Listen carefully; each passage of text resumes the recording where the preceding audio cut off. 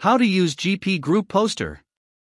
To start GP Group Poster, click on the tiny red icon in the upper right corner of your browser, and the user interface will open up. First, log into GP Group Poster. Click on the Category button and a drop-down menu will open up showing two options. 1. Add category. 2. View categories. In this tutorial we are going to create a LinkedIn network category. Click on Add Category. Enter the category name. For this example we use the category name New Category.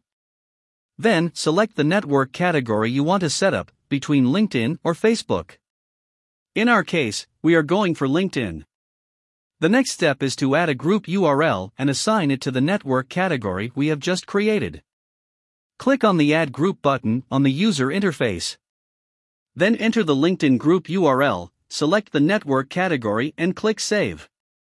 Note, you can add up to 50 URLs to a network category.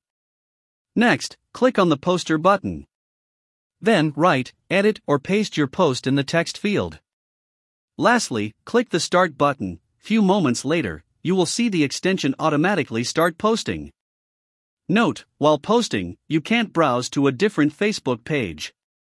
Allow GP Group Poster 10 minutes to do the hard work. Thanks for watching.